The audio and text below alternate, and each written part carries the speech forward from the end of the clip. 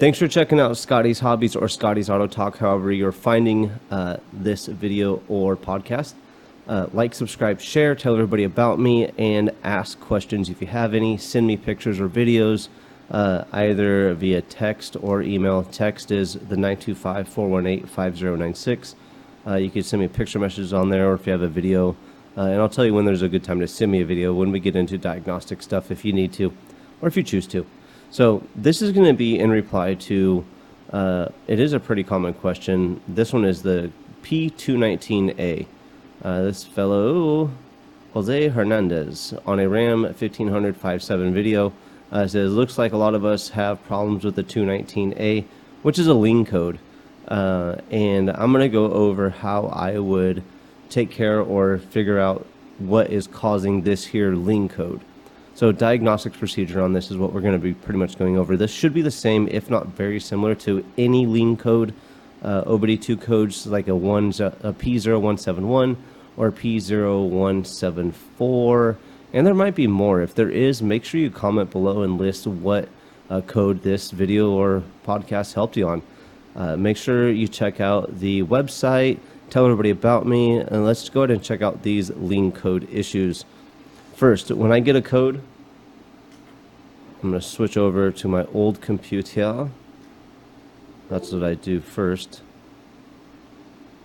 Is it not even on? Oh, there we go. Okay. So I'm going to go on to my computer with my Mitchell On Demand, and this is a very super useful reference. This is a much older version. When I had my shop a few years ago, this is the computer I was using back then, has everything loaded onto it. The newer version is a monthly subscription. You could check it out. There should be a link in the description below, but this is where I'm getting a lot of this information, and as well as mechanics at shops get their information too. So just looking up a 2013 Ram 1500, this code here, first I'm always going to check for a TSB for any code I get. On here, you could go to the TSB section. I looked it up. There was no TSBs for this code loaded into this one. So that doesn't mean there isn't any TSBs, and I would recommend that you do look for them. If there is any TSBs, make sure you comment below or maybe give us a link so we could check them out as well. But those are very, very useful. If there's a common problem with the vehicle, it'll become a TSB, a technical service bulletin, and cuts down your diagnostic time a lot sometimes. So check TSBs. Super, super important. Next, you're going to be looking for what causes this issue. Here on Mitchell, it lets you know, where are we at? 219A. Let's see. Are we getting there? We're getting there. Oh, I went too far. Sorry, you guys. So this lists all the codes and possible causes and what makes the light come on or activate the lean code. We're going to go over this 219A, which is an air-fuel ratio cylinder imbalance bank 1. Here it tells you the operation of it. The newer systems use airflow ratio sensors rather than oxygen sensors, and what an air-fuel ratio does is it measures your stoichiometric air-fuel mixture, which should be 14.7 to 1. That's the perfect mixture with the perfect combustion. So your computer tries to keep you there at all times. What your oxygen sensor or air fuel ratio sensor does is tells the computer what is coming out of the engine, so it knows how to control the fuel going in. It'll control the pulse width of your injector, or maybe the pressure of injector. I'm probably wrong on that part, but the computer adjusts your injector according to how much fuel it should be giving. It uses the oxygen sensor, air fuel ratio sensor to get that information. So if your computer has a problem with one of your air fuel ratios or oxygen sensors, you'll get a possible 219A, or a P0171, or a P0174, depending on what side of the engine you're working on. The 171 is a bank 1, 174 is a bank 2, left or right, depending on what kind of vehicle you're on again. So that is what it does, or why it's on the vehicle. When does the code when is the code monitored, or when is the monitor monitored? What causes the monitor to be activated? That's when the engine coolant temperature sensor sees a greater temperature than 70 degrees. So like a normal warm startup, not a freezing cold day or a really hot day. When the engine's running for 90 seconds, And when your RPM is about 1,000 to 2,700 RPM and an engine load of 30% to 90% in flex fuel vehicles. So maybe that's not the most important part, but I guess idling when you start it up is when this code gets set. You could get other codes, like I said, 171, 174, and all these codes could be caused by a lot of the issues right here. And again, this is how I would be going over my diagnostic to figure out what's wrong or causing these codes. First, the oxygen sensor itself. Is there something wrong with the sensor? Can I see any visual problems with it? If not, I'm going to be looking for wiring. I'm going to be checking the wire to the pigtail, make sure I got a good connection, make sure rodents haven't eaten away at it. Just visually look at what I'm starting off with. So I have a lot of videos that cover locations of components like this, your oxygen sensors or air fuel ratio sensors, and those videos are to give somebody a place to start on their diagnostic or repair on just where the component is. It's a huge help on the start of the diagnostic and repair process, is just knowing where the component is. It's a huge help, trust me. So make sure you check out my video library. I have a ton of videos on emissions components locations, so check them out. Check out scottishobbies.com. Tell everybody about me, yada, yada, yada. So after I've visually looked at the sensor and I know which sensor is bad, or I'm assuming both sensors might be giving you an issue if this code's coming up, because it doesn't refer to one bank or the other. It just says, actually, did I just lie to you guys? I did. This is a bank 1. So I'm more focused on the bank 1 side of this whole procedure. So this is more for a 171. And if you had a P0174, that would be your bank 2. Let's see. Now I just confused you guys. Like, everyone's like, down thumbs. Hopefully not. Let's see what the bank 2 code is. This one's cooling system performance. Yeah, the 219B, that is for cylinder imbalance bank number 2. So if you had a 174 or a 219, that's going to be both on bank 2 side. So look for a firing order diagram for your vehicle if you don't know which side is bank 1 or bank 2 when referring to those codes, or check Mitchell.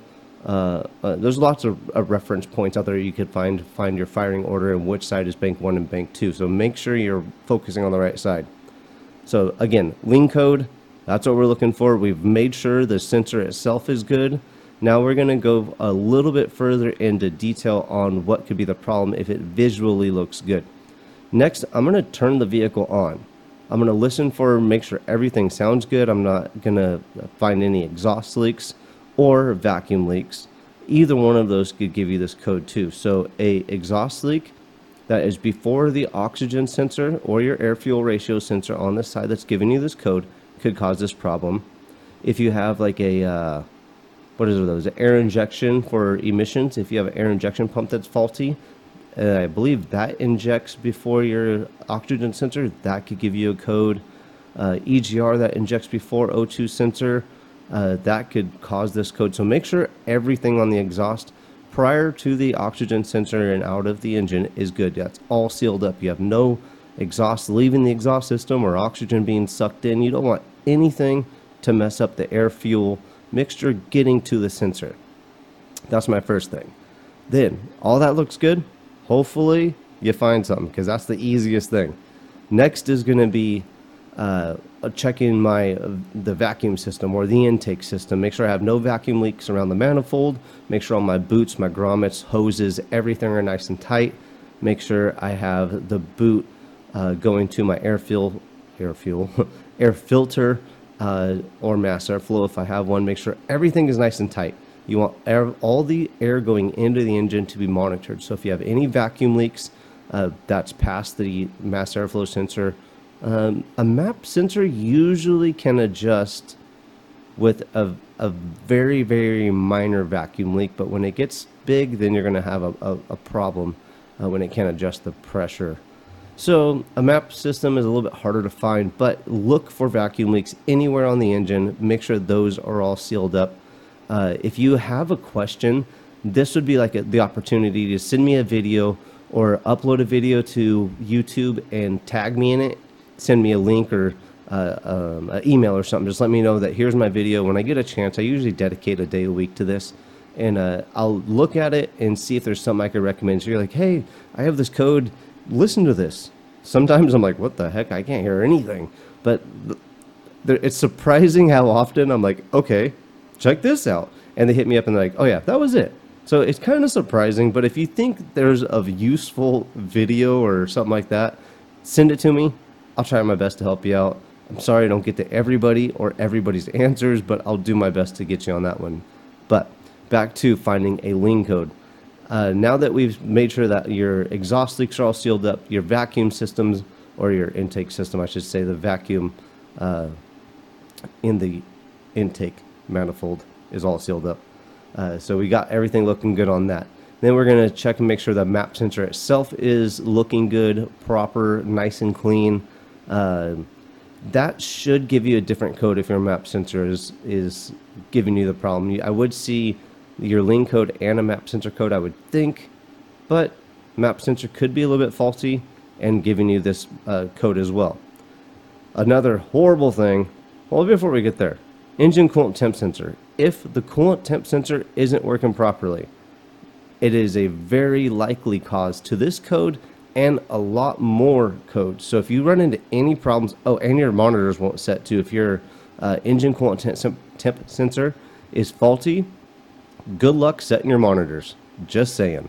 So if your temp is bad, it's not getting normal operating temperature, or you're staying a little bit past halfway, and that's bad, that could be giving you this code as well. So going down your trouble tree a little bit further, engine coolant temp sensor. Now, all that looks good.